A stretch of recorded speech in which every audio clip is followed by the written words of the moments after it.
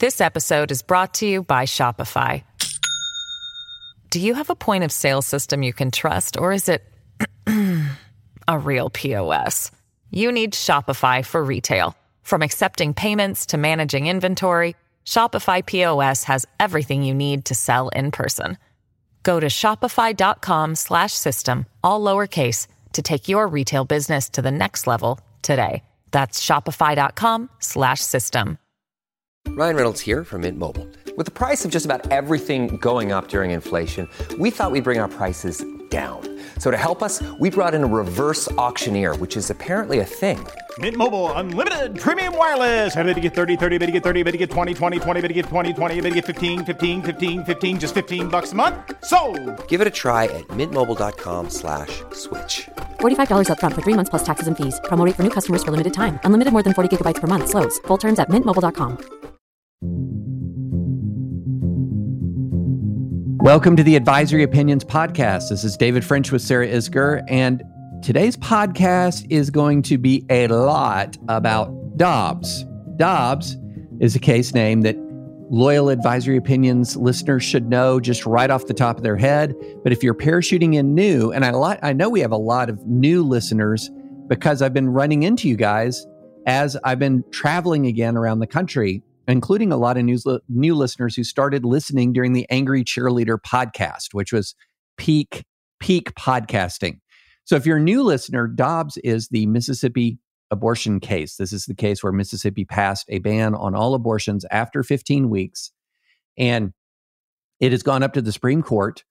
And the reason why we are going to talk a lot about it is because Mississippi, the state of Mississippi, filed its brief last week, and how shall we put it?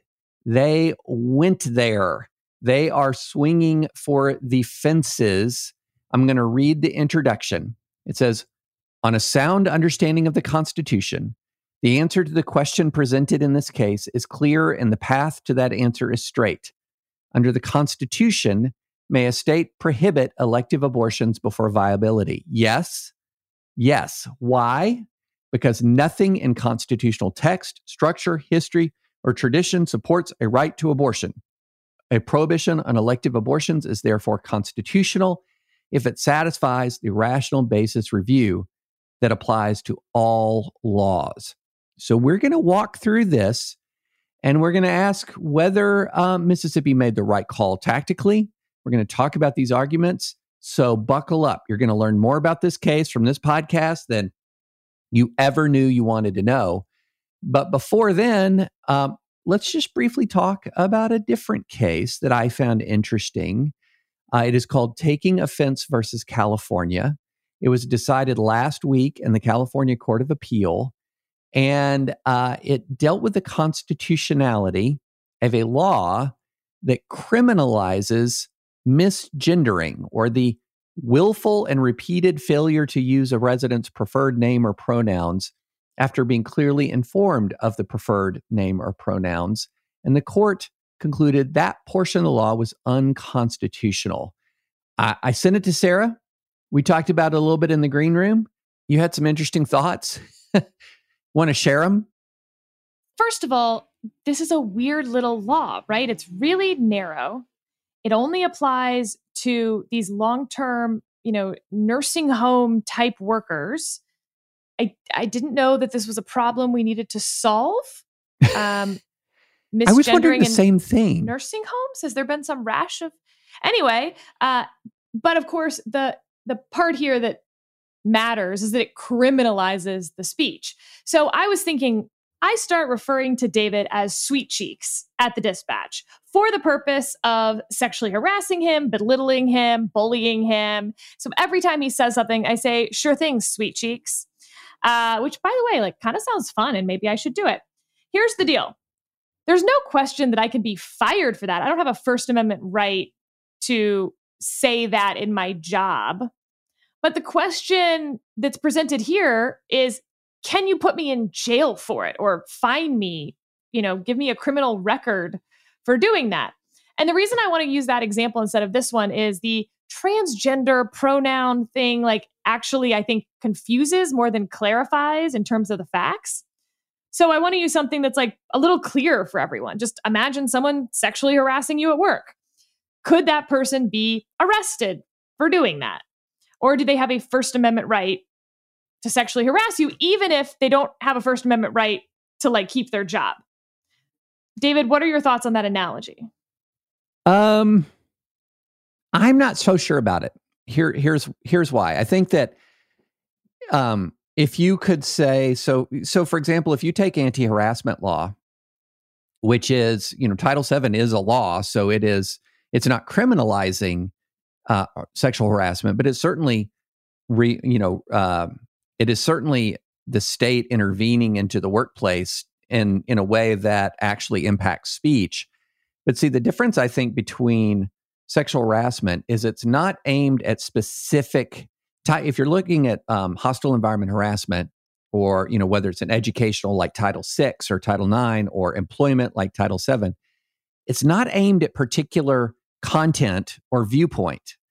It is looking at, so you could call me almost anything, but if it's unwelcome, motivated by gender, and so severe or pervasive that it creates a hostile environment, then you're in trouble, and you're in trouble via federal law. But again, it's not aiming at particular content of the speech. Here, what they're doing is they're pulling back and they're saying this particular content always and forever is going to be unlawful, and not just unlawful, but criminally unlawful. So I wonder, I think if you had a standard anti-harassment law, it would probably pass muster if a person was repeatedly misgendering someone in a way that was designed to create a hostile environment, and the facts supported a campaign of aggressive misgendering, to use the term of art. Then you probably are going to, that would probably be a valid harassment case under sort of the test of unwelcome, severe, or pervasive. You might have a real harassment issue. But instead, what they do here is they say, this language, just this language, period, as long as you know what the person's preferred pronouns are, regardless of circumstances, are going to be unlawful. That's sort of more aiming at specific words themselves, which is why I think the California Court of Appeal got this correct, because it's like singling out specific content as unlawful, instead of singling out "quote unquote" harassment as unlawful. I don't think I'm very satisfied with this answer, actually. I think my answer is exquisitely awesome. I don't think that you can criminalize sexual harassment, which I think it sounds like kind of do. Oh, I think you could if a state wanted. So, right now sexual harassment it would need to pass strict scrutiny, and I think that the compelling government interest of severe pervasive workplace is just fundamentally different. What's the police power compelling interest for the state that is not met by? It would depend on how sexual harassment. But the narrow tailoring here is the okay, well, yeah, it's civil, it's in your workplace. That criminally, I don't think would be nearly narrowly tailored enough to protect First Amendment rights. Yeah, I mean, it would depend on the precise language of but there is such a thing as criminal harassment. Well, sure, but that's a little, and there's a reason that's an extremely high bar. It's not you repeatedly use the wrong pronoun, or I call you sweet cheeks at work. What I'm saying is that the reason why this didn't pass constitutional muster was not just because it's criminal. It's because it's content-based. I know, but I don't know that I think it is content-based. Well, that's what the California Court of Appeals said. Oh, I know. I read it, but but I'm curious why you think it's content-based when I get that the pronouns are a specific type of speech, but it's not like if you use the word she that you get fined. It's any incorrect pronoun. So it's a whole bunch of pronouns that fall under this. Why do you think that's content-based versus, words that are intended to be sexually harassing in nature. How is that not content-based? So I think the difference is, so when you're talking, you're singling out these specific pronouns, which are your statement of assent or your statement of affirmation of a contested issue, which is the contested issue is the sex of the person that you're referring to. What about the contested issue of whether I think women should work outside the home? And so by calling her sweet cheeks, I'm making the point. That's a great segue, because arguing that a woman shouldn't work outside the home or having a discussion about that isn't harassment. No, I agree. But the difference here is you could say, I do not believe that transgenderism exists. That's not being criminally punished here. It's the pronouns. So in this case, it's not that I'm going around wearing a t-shirt or saying, I don't think women should work outside the home. Instead, what I'm doing is, calling a woman kitchen wench at the workplace repeatedly, because my point is that she shouldn't be working outside the home. But no, that's not what I'm saying. Same with the person who's using the wrong pronouns. They're not saying, I don't think it exists to be transgendered. They're just using words that kind of convey that message. But the difference is, so in an anti-harassment statute, what the anti-harassment statute, the constitutional anti-harassment statutes don't do, is they don't sort of provide you with a list of terms that are going to be prohibited under any and all circumstances as harassment, okay? Whereas in this circumstance, what they did is they pulled out specific terms, pronouns, specific words, pronouns, and pulled them out of generalized harassment law and said these words, being even pulled out of generalized harassment law, are going to be criminalized. And so that's why this kind of legal regime is very different from an anti-harassment legal regime, because what it's doing is it's pulling these words out and saying their repeated use is criminalized, and then they try to justify it by saying, well, then that's harassment. Just the use of these words at all is harassment, but that's not how anti-harassment law works under the First Amendment. Anti-harassment law under the First Amendment is highly contextual, depending on the welcomeness or unwelcomeness of the speech, depending on its severity or pervasiveness, and they just pull out these terms, these pronouns, and they say, nope, can't use. And then they're trying to pull that within harassment law, and it just doesn't work because that's not how harassment law works. So let's assume for a second that the federal government adopted the FAA's new words, where they say that you can't use the word cockpit anymore. And what if Congress... Cockpit, by the way, does not have the etymology that you may be thinking it has. But what the FAA said was that regardless of the fact that that's not the etymology, people use that word for the purpose of basically creating a hostile work environment. Even though, again, I just want to repeat, the word itself does not have anything to do with that. But nevertheless... With what, Sarah? Nothing. Don't worry about it. This is a family program. Okay. Yeah, that would be unconstitutional. That'd be unconstitutional. To ban particular words without any finding of the condition, without any finding of harassment. So I think that's my question is, okay, so obviously you can't ban using the word cockpit. I think that goes without saying.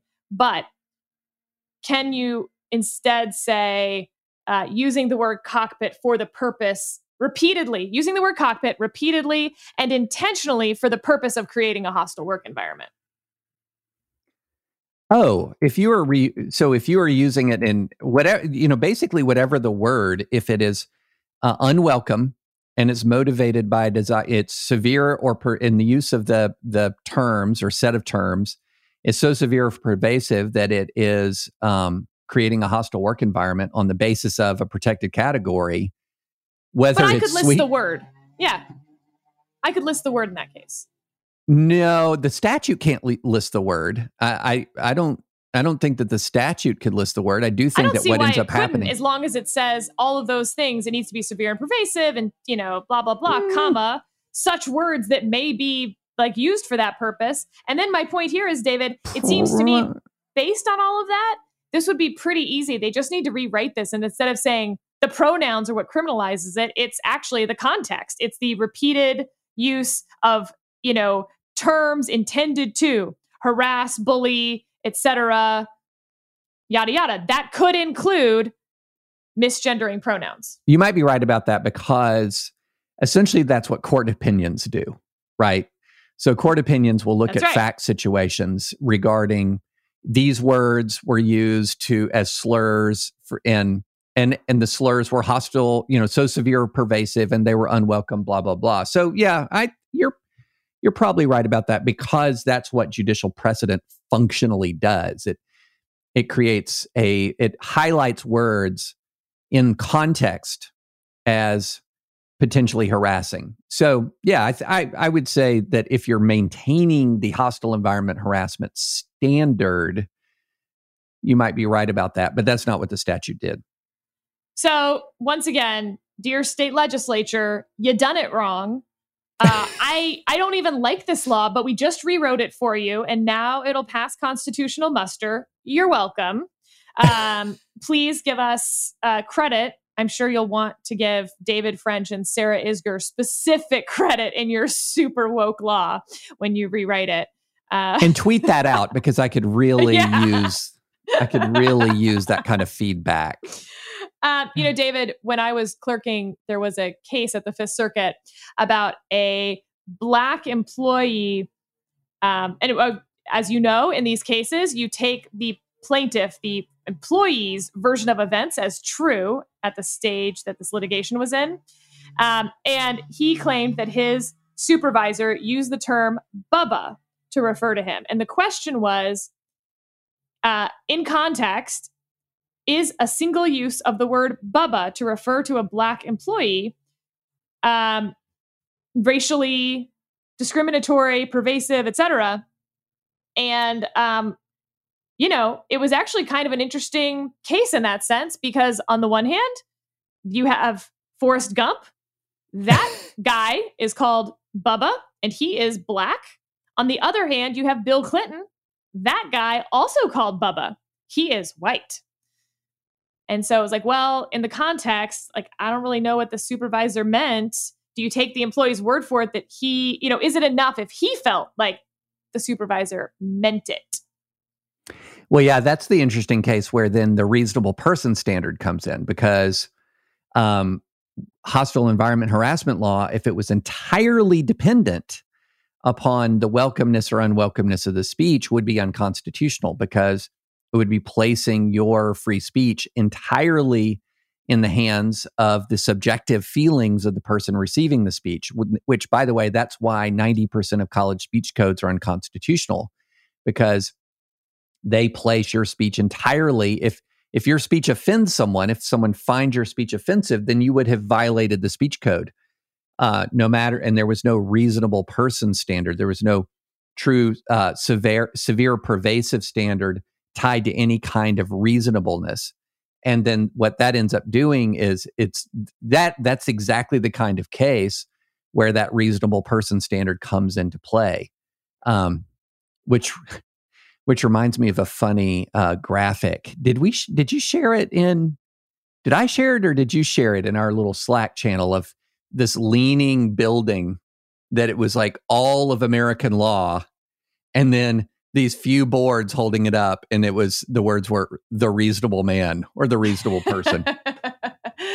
So true. By the way, in that case, the plaintiff employee lost, and the court found that, in fact, Bubba was not in and of itself a racially discriminatory term.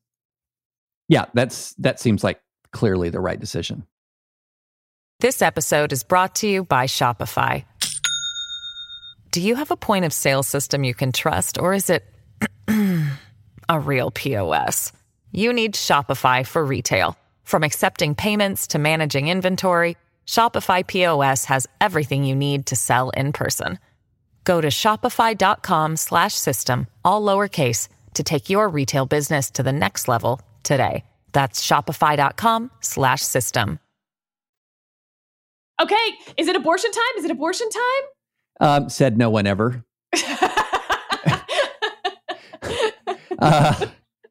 So yeah. yeah. Okay. That was poor phrasing.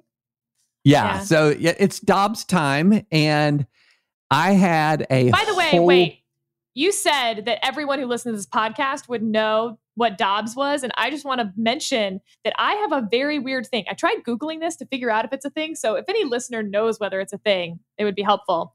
I mix up D words and M words. And particularly, it's bad if they're 5 letters long. And so, but this is true for names, Michael and David. Like, I will not, like, I'm surprised I've never called you Michael, David, but I think part of it's like, I know you as David French. But in this case, it's like the perfect storm. I was calling this case Morse, as you know, for like weeks now, weeks and weeks and weeks. And I think you were just confused, vaguely confused the whole time that there was some other case that I knew about called Morse that you didn't know about. And then I had this epiphany last night. I know the Morse case, the Bong Hits for Jesus case. Right. Yeah. Which I could talk about Bong Hits for Jesus case for 4 straight hours, ranting nonstop. And when you said, let's really spend a lot of time on Morse, I was vaguely confused, but I was up for it. So if anyone knows about people who confuse D words and M words, I'd be eternally grateful to understand why my brain always does this. But yes, I wanted to, after we read the briefs, so this is the topside brief in Dobbs from the state of Mississippi who lost at the lower court. That's referred to topside, meaning you're the first one to file your brief. You are on the top. After we read that we should run through. I mean, truly, they're asking to overturn Roe and Casey. What does that actually mean in practice? What would the world look like if the court poofed its hands? And I don't mean, yes, obviously states could then regulate abortion. That's more of the practical side. I mean the legal side of where abortion would fit into the scheme of legal positioning. And really what I mean by that is standards of review, what the court's options are, and kind of how we see each of the justices wrestling with this. So I don't know, there's no one better to talk about the history of abortion law with than the Michael French.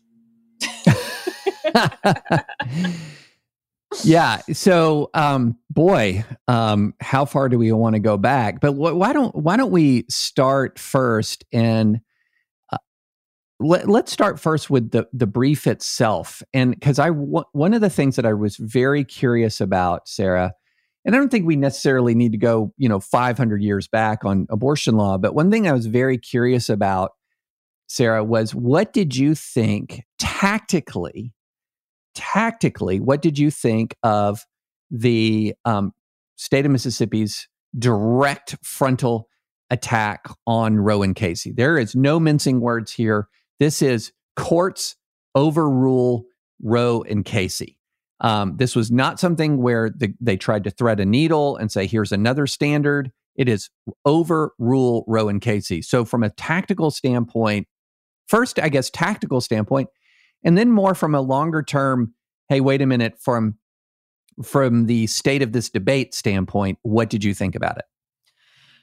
So I thought they would do more. Obviously, they had to go into this saying you should revisit Roe and Casey. The question was whether that was their primary ask or their secondary ask. Do you go in and say, look, you don't have to touch Roe and Casey to uphold this law, and here's how you do it? On the other hand, if you want to overrule Roe and Casey, who are we to stop you? I think that was the safer bet. It's how most advocates approach something where you're talking about precedent. The court is unlikely to overturn precedent. And so you kind of go in saying, you don't have to overturn precedent to do this. Just, twist the precedent in a pretzel, stick it in the closet, pretend it never happened, but you don't have to overturn it.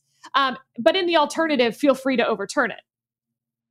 Not what they did here. They did not just the opposite then. They didn't just put overturning Roe and Casey as their first ask. Their second ask, to say it gets short shrift implies that you're getting shrift at all. There's very, very little shrift. So in the intro, for instance, the intro is, 1, 2, 3, 4, 5 pages long. let me tell you how much that second ask gets. In the last paragraph of the 5th page, middle of the paragraph, literally 3 sentences into the paragraph, if this court does not overrule Roe and Casey's heightened scrutiny regime outright, it should at a minimum hold that there is no pre-viability barrier to state prohibitions on abortion and uphold Mississippi's law. That's it. 1 sentence. That's it. And by the way, there's a sentence that comes after that. So like it is really sandwiched in there. I think that is, let me tell you why it's a good strategy and let me tell you why it's a bad strategy. Okay. It's a good strategy because you have a quote unquote 6-3 court. You have the eyes of every pro-life advocate watching and saying, this is the vehicle. If they don't overturn it on this, it's not going to happen. Let's take the vehicle. They've taken the case. That was a surprise. And so like, take your shot when you got it. You know, you're sitting there. You finally got called up to the big leagues. Mississippi, by the way, doesn't have a whole lot of Supreme Court cases also. Scott Stewart is the current Solicitor General of the state of Mississippi. David, I know it will stun you, but I've known Scott since law school. Oh, wow. Really? Yeah, stunning, right? We also work together at the Department of Justice. Scott has some of the best hair that you're ever going to see on an attorney. I'm just going to throw that out there. Just really impressive hair. Sorry, Scott. I feel like Scott's like, please stop talking about me. He's great. So you have that, I think, not just pressure's the wrong term, but like opportunity that's presented itself once they took the case. Those are all the reasons to do it. I think they make the best case you could possibly make for overturning Roe and Casey. It's succinct. I don't think it's too overwrought. It's why, you know, on stare decisis has certain factors for when stare decisis applies. They really walk through that and say, therefore, stare decisis, this idea of upholding precedent, shouldn't apply to Roe and Casey. I thought it was a very nicely executed version of that. Let me tell you why it's bad strategy.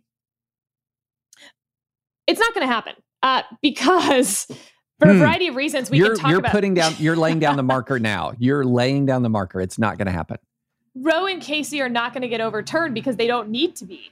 So in that little sentence that I read that they kind of shoved into here, if this court does not overrule Roe and Casey's heightened scrutiny regime outright, it should at a minimum hold that there is no pre-viability barrier to state prohibitions on abortion.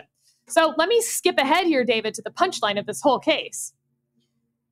Roe and Casey set up this weird thing in standards of review that doesn't exist for anything else. Now, mind you, abortion is different than everything else, you could argue, but weirdly, side note, Rod Rosenstein has said a few things to me in my life, and like maybe they're stickier than like multiple sticky things than what anyone else has said to me. And one of the things that he has said is basically, if you have to make an exception, those are the very times when you shouldn't. The rules are the rules for a reason. And I think when it comes to standards of review, this is part of the problem with the abortion jurisprudence line is they're like, well, abortion's different. Nope, that's when you really want to stick to the rules. When something is harder, like the hardest, like that's where the rules help you and keep you focused. So what happened with abortion is that you're in this weird standard of review. In addition, there's a viability line. Post-viability, it's this undue burden standard. But pre-viability, there's no standard. It's basically just no. You can have no restrictions on abortion that could pass constitutional muster pre-viability. And so the easy way to deal with this Mississippi case without having to touch the heartland of Roe and Casey is to say, look, viability was this like thing that maybe existed back in 1973. Maybe it even still existed in the 90s. But at this point, viability is a mess of a standard. So we're just going to remove the viability part of this. And instead now the undue burden standard from Casey, just like you just do that whenever. And we don't look at viability first. Therefore, we remand this back to the lower court because they spent all their time determining whether 15 weeks was pre-viability or post-viability. That line, no longer relevant. Now just go back and determine whether this is an undue burden on the right to an abortion. which, spoiler alert, they will find that it is, and the Mississippi law will still fall. That's where I think their strategy is maybe less good because they don't spend nearly enough time, for me, arguing on that point, on how if you just remove viability, which is technically all you need to correct this lower court opinion, how they would ever still win. So anyway, that's like the punchline, but it answers your question, David. But I have thoughts on viability. I have thoughts on how we got here and standards of review in abortion and all sorts of things that I think we should discuss. Yeah, let me go to the strategic question real quick, quickly. Wait, real quick, quickly, just quickly, and then we'll move into these other issues. So, one of the things that has been sort of a continual frustration is that if you look at the Supreme Court of the United States, we really only know where one of the Republican nominated justices stands on Roe and Casey. And that's Justice Thomas, who has articulated his view repeatedly that Roe and Casey are illegitimate. All of the other Republican nominees, to the extent that they've weighed in at all, or on the court, because not everyone has, Justice Barrett hasn't decided an abortion case, is they've been dealing with the Roe/Casey precedent regime, and they have not been confronting a direct request to overturn Roe and Casey. So there's a big mystery. We know where the three justices that have been nominated by Democrats stand. We know where Clarence Thomas stands, but we don't know where a critical mass of the court stands on Roe and Casey. So in a very real way, what Mississippi has done is it's done us all a favor by going ahead and just making the ask, just flat out making the ask. I think that's something that it's a public service from the standpoint of where does the court stand? Number two, I think by just flat out making the ask, the Mississippi, the state of Mississippi is doing what good lawyers do, which is, in my view, just go ahead and lead and circle your wagons around your best argument.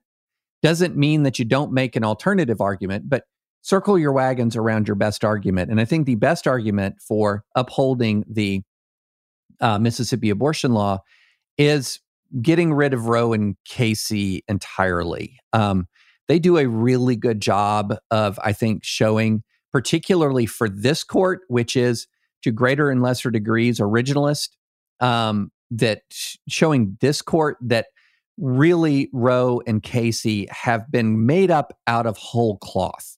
Yeah, they are, they're precedents.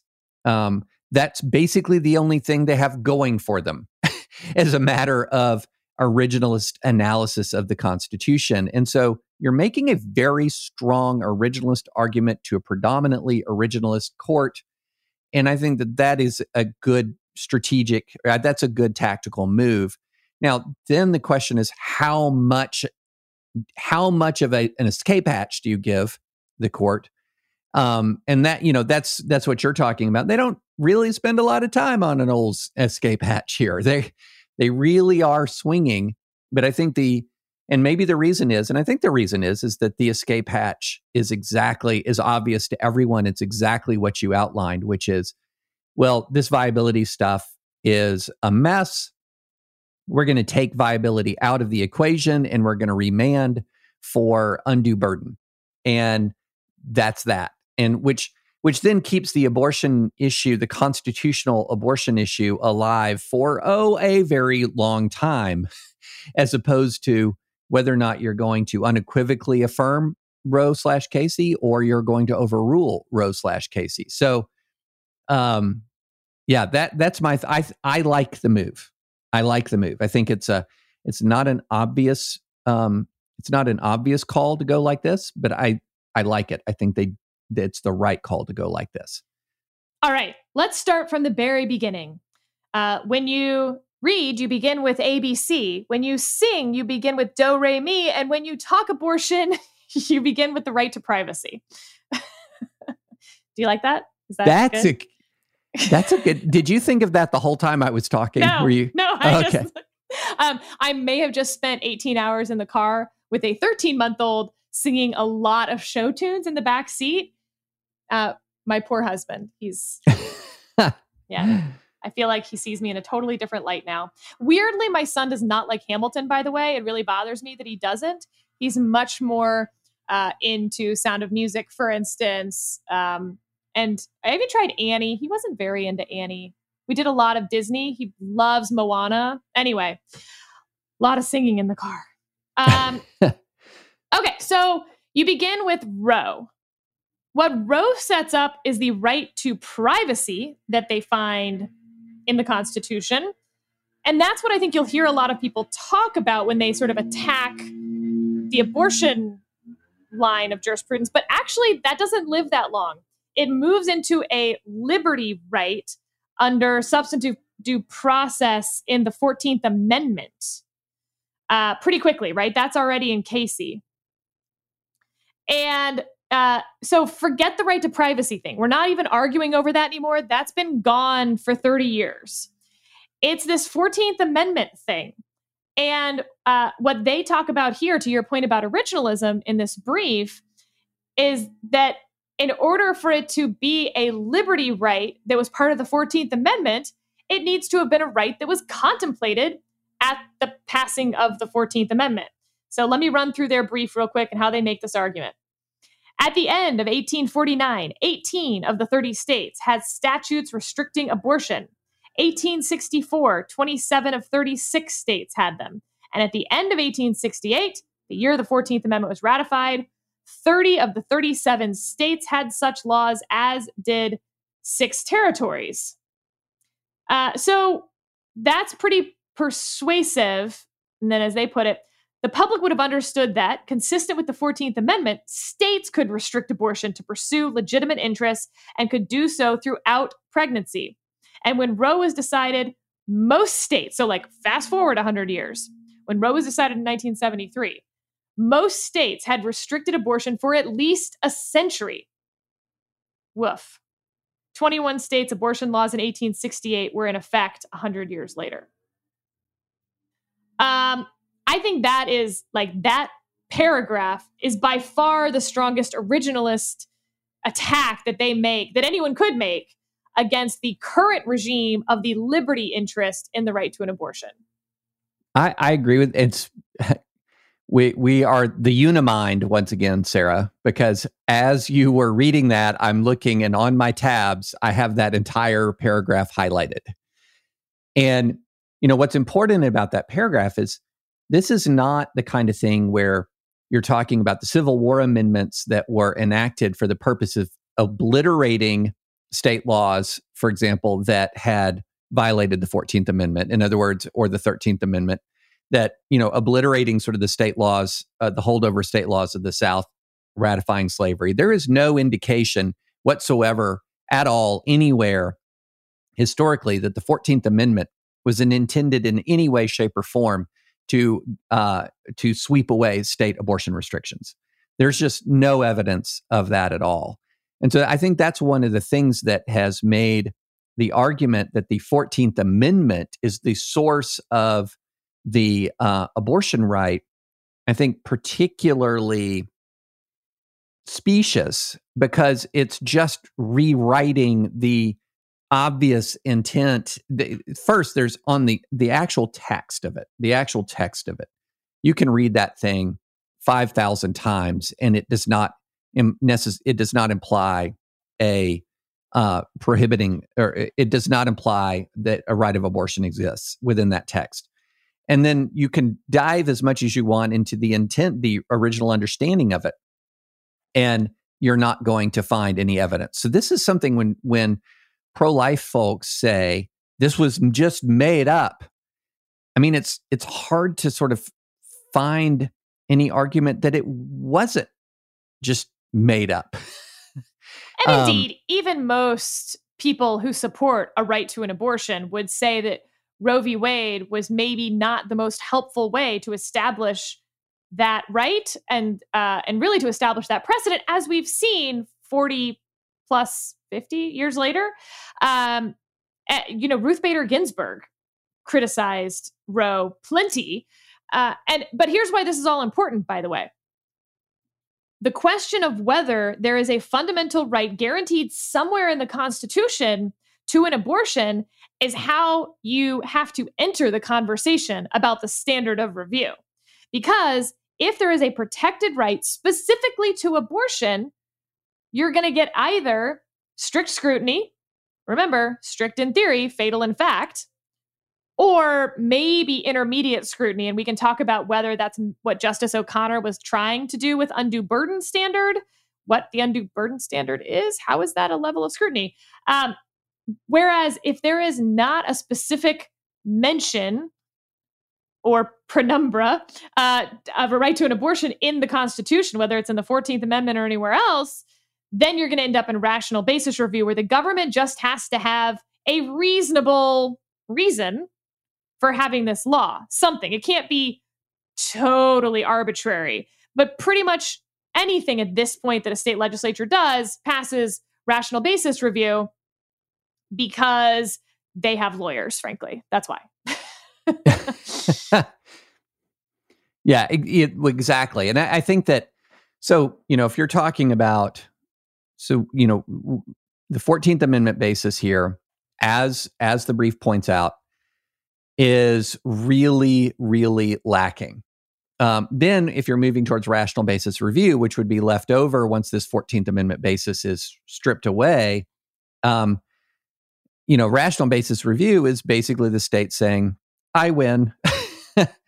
That's the most favorable ground for the state. And so, what's interesting to me, Sarah, so let's suppose the court overturns Roe and Casey. What happens?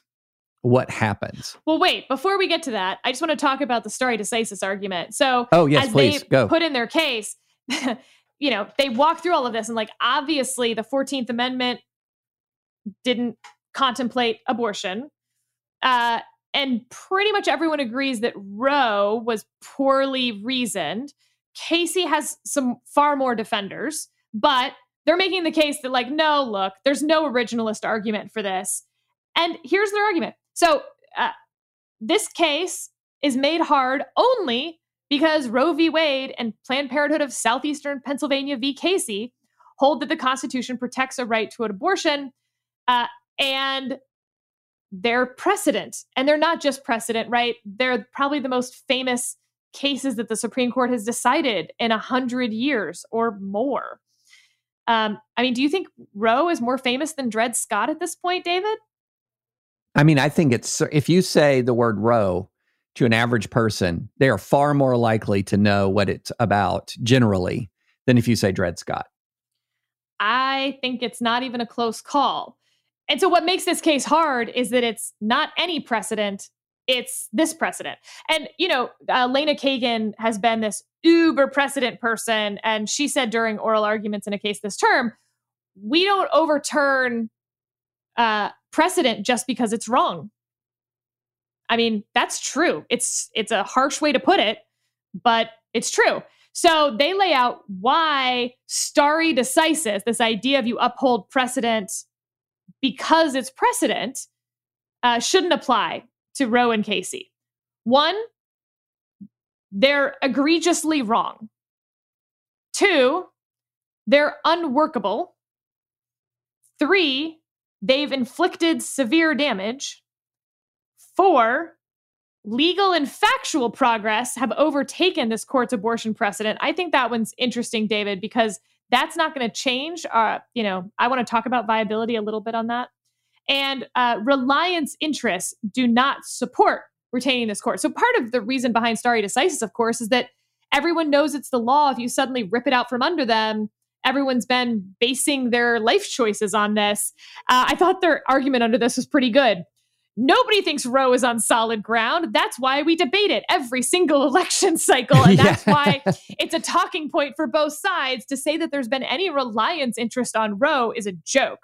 I was like, actually, I guess that's totally correct on the reliance interest part.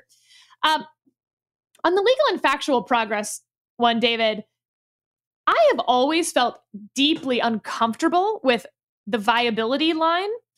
Not only do we know that line will move, it will always move as medical progress continues. But isn't there something about that which implies that the reason that you can't have an abortion after the viability line is because then you're not being forced to carry the child. You could just have the child and then medical science could keep the child alive, even though that's actually not what the viability line is. We would never, it would be so inhumane to intentionally deliver a child at, let's say, 20 weeks, hope that medical science could keep it alive with what would almost certainly be severe physical problems, if not permanent physical and mental disabilities. And so therefore, if it's not actually a choice after the viability line, then why is the viability line relevant at all? I think the bottom line on this is because once again, we're talking about a body of law that's just been kind of made up out of whole cloth, is that I think a lot of people's response to abortion, quite frankly, is far more psychological and emotional. I mean, it's far more emotional than it is scientific or philosophical. And I think the reality is that when you're talking about viability, there is an emotional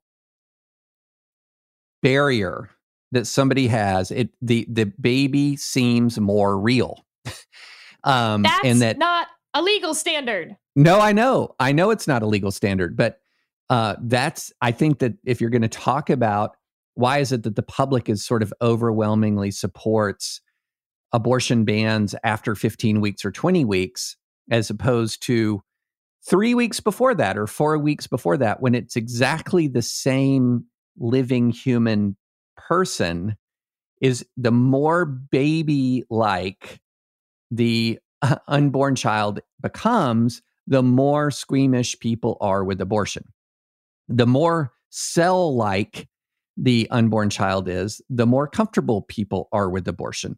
And I think it's not, there's not something that's sort of like, there isn't a real line there that you can look at scientifically or philosophically. It's an emotional line.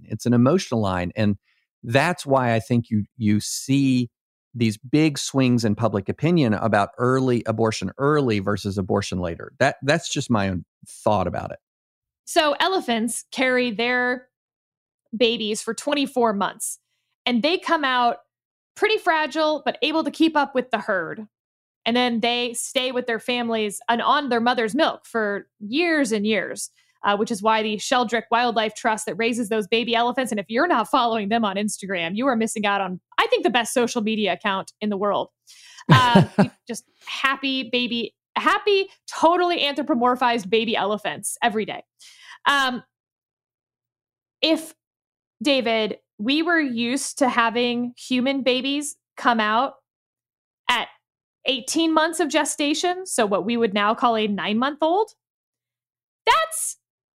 I think we would be like, yes, a human. Like, it's almost about to walk. It, can do things and move its hands and kind of control stuff. It can see. And then if we were so used to that, and then I handed you a 9-month gestated baby, I think you'd be like, WTF, this is not human. I mean, this idea that, like, I understand the warm fuzzies have a legal significance because, as we've said, justices are human too. But again, legally, the only legal standard to me is if viability then presents the actual choice. You can simply deliver the baby at that point. So no, we don't let you kill the baby at that point. But that's not what the viability line is. And frankly, again, if it were like some line, I mean, I think a 9-month-old baby is probably the first point at which you're like, oh, okay, that's really doing things that humans do. And the reason we do that, by the way, is because our babies' heads are so large to hold these giant brain cavities that we have to deliver our babies way before other even primates do, because women's hips can only get so big, y'all. So anyway, I think the viability line is definitely going to go in this case, David, to skip ahead to where you think where this can come out. So things that can happen: a change to the viability line, a change to the standard of review, which is currently something like a heightened intermediate scrutiny that we call undue burden. So it's not strict scrutiny. We could lower that, change it, etc. Or 3, overturn Roe and Casey and create a new regime entirely. I think those are the 3 options. What do you think of those buckets? Yeah, I think those are the options. I mean, I'm going to place, the more I think about this case, and after reading the brief, and I'm going to be very interested to read the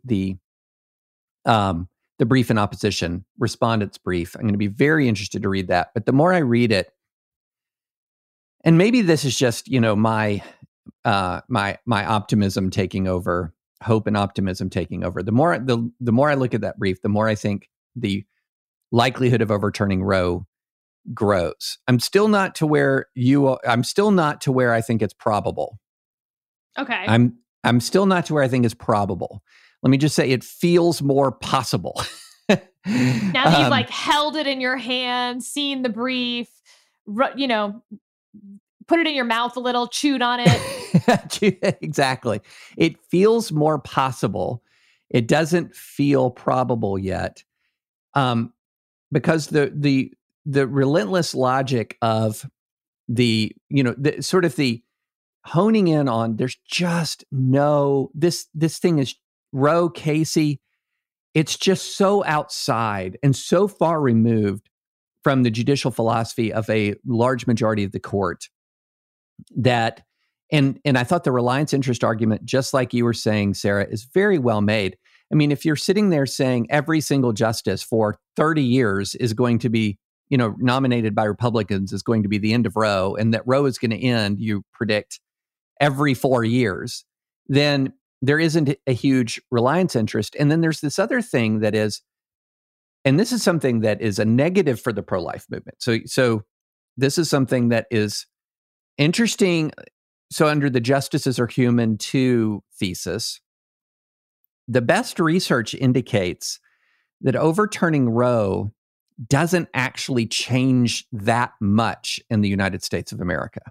That You're saying the purest form of overturning Roe, you go to pure rational basis, therefore states can make whatever laws they want with really no court-based restrictions on which laws they can pass. And so each state now does their entirely own thing. Okay, so that's bucket 3. So bucket 3, Roe and Casey are gone, totally up to the states. The court literally blows up abortion jurisprudence and says, deuces, we out of this business. Yep, we're out of it. Now, what happens if that happens? Now, everyone says, well, that goes back to the states. Well, the states all have existing laws that cover abortion. Now, some of them have been blocked by courts, but those they would lock into effect. So, for example, in Tennessee, you have a heartbeat bill. Georgia, you have a heartbeat bill. Much of the South, you have heartbeat bills that prohibit abortion after a heartbeat is detected. So that means you're prohibiting the vast majority of abortions in those states, almost all of them. Now, would that mean that would this suddenly change abortion in the United States? Now, the best evidence is that about 90% of abortions would still take place in the U.S. if Roe is overturned and all existing laws lock in. Why is that? Why is that if you overturn Roe and all of these states that have heartbeat bills, those come into effect, why is it that 90% of abortions in America would be unaffected? Well, because the places where heartbeat bills are in effect either have often low populations or more often both low populations and very low pre-existing abortion rates. The states where their abortion is most robustly protected often have much larger populations and much higher abortion rates. Think California, think New York. And so what's interesting about this is that the reality of life on the ground in the United States, and I wonder how much this would be sort of made as an argument, maybe in an amicus brief, is that overturning Roe is much less disruptive than the political media would have you believe. That overturning Roe actually doesn't touch the superstructure of the way in which people live in the United States very much at all. And, And I wonder, so that's both from a standpoint of overturning Roe, that's a good argument that diminishes the reliance interest. From the standpoint of being pro-life, like I'm pro-life, it shows you that dealing with abortion in the United States, Roe is only a small piece of it. Dealing with Roe is actually only a small piece of dealing with abortion in the United States of America. So, whereas I think that it's taken on this outsized influence in our minds, because the reality is, even if Roe goes, 90% of abortions remain. And so I don't know how that cuts, but I think it's something interesting on their reliance interest, but it's also something sobering for the pro-life movement. So an argument that they also make that I think is worth mentioning in their brief, not even amicus, is the factual change of reality, certainly since Roe, in terms of alternative contraception choices, and even since Casey. So as they point out, by 2013, most women had no out-of-pocket costs for their contraception, as median expenses for most contraceptive methods, including the IUD and the pill, dropped to zero. And the failure rate for all major contraceptive categories has declined since Casey. I just think that's a good point that they're making, that the right to choose, so to speak, certainly has changed when you can make the choice ahead of time through a variety of means.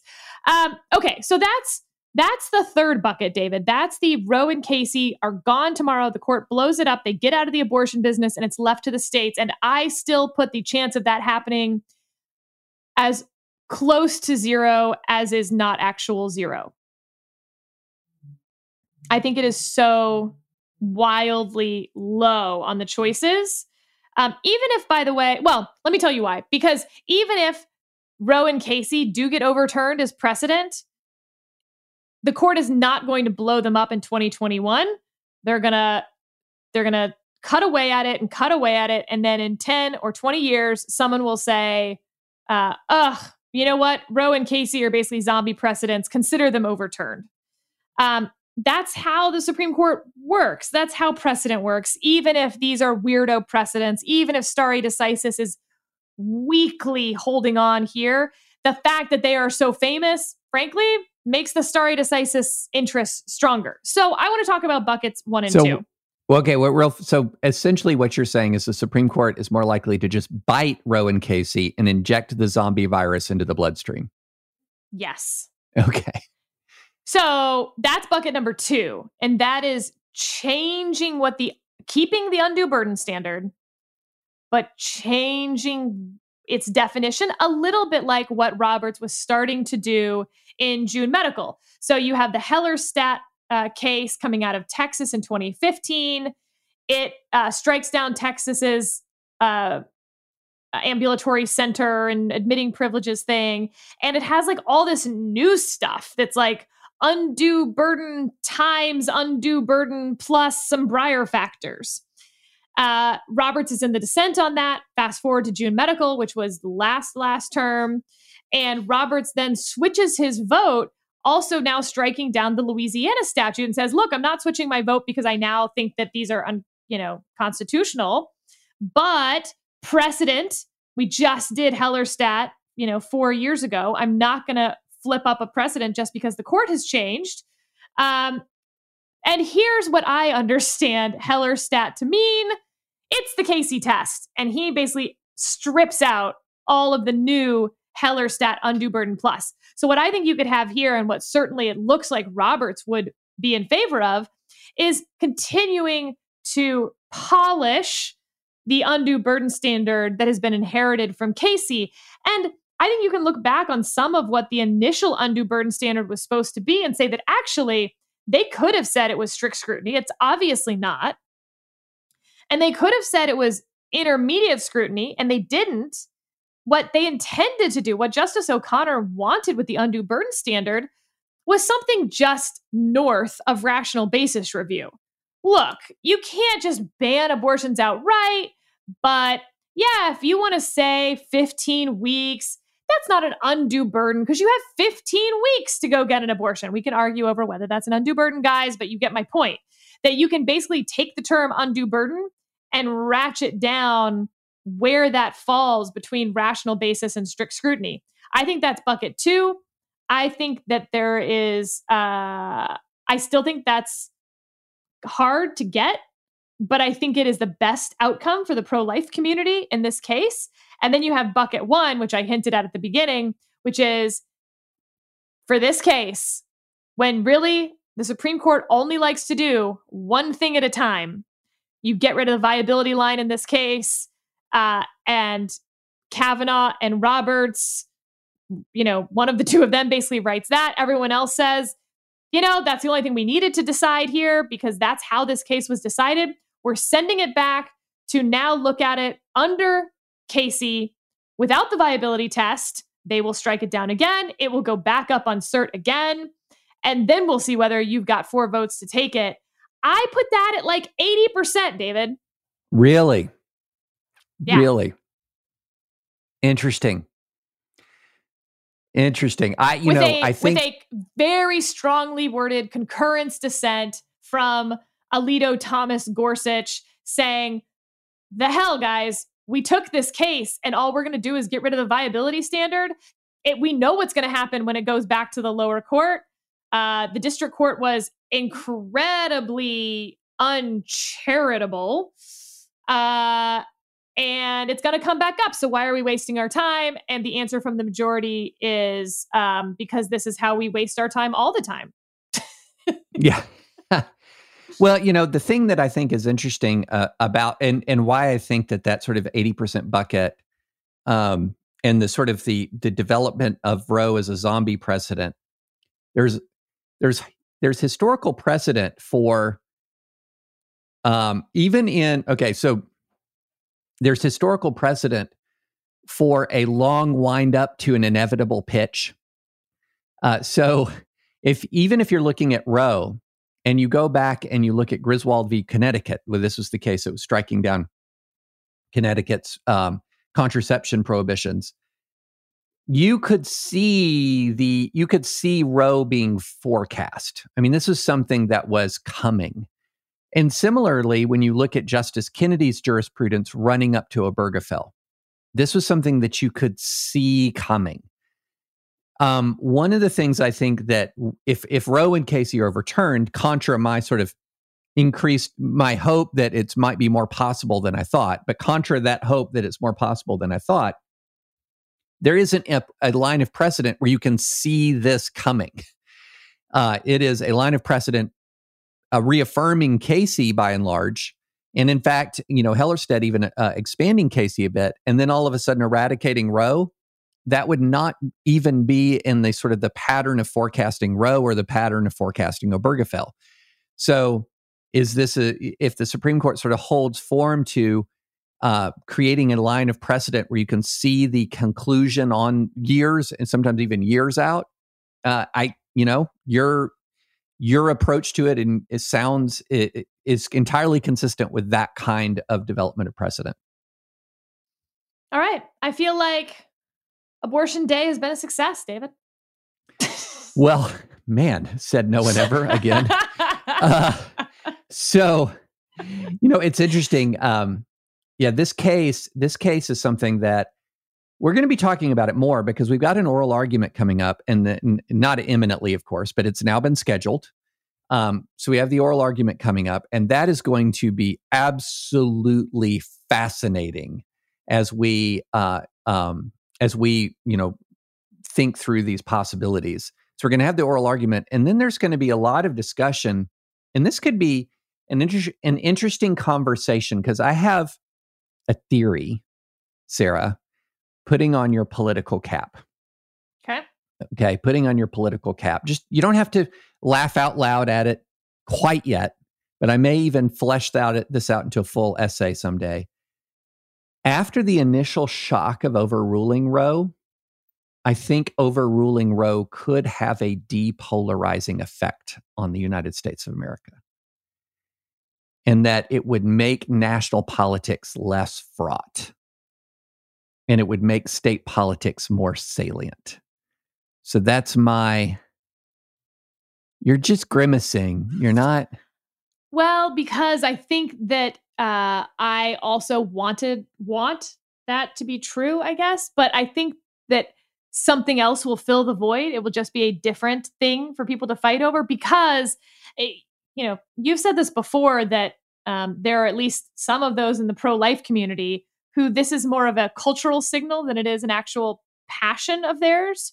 Well, that's and I think true. that's absolutely true on the left, or else you would see this get less salient as birth control becomes more effective, more prevalent, less expensive, but it hasn't gotten less salient. It's gotten more salient, the opposite of what facts would predict.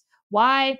Because people want to have something to whack each other with. So even if that happened, A, I think something else would fill that void at the national level. And B, I actually think people then wouldn't care at the state level, except those who it turns out actually cared the whole time. And we would find out that that is a real percentage, but a very small minority of the overall percentage who said they cared.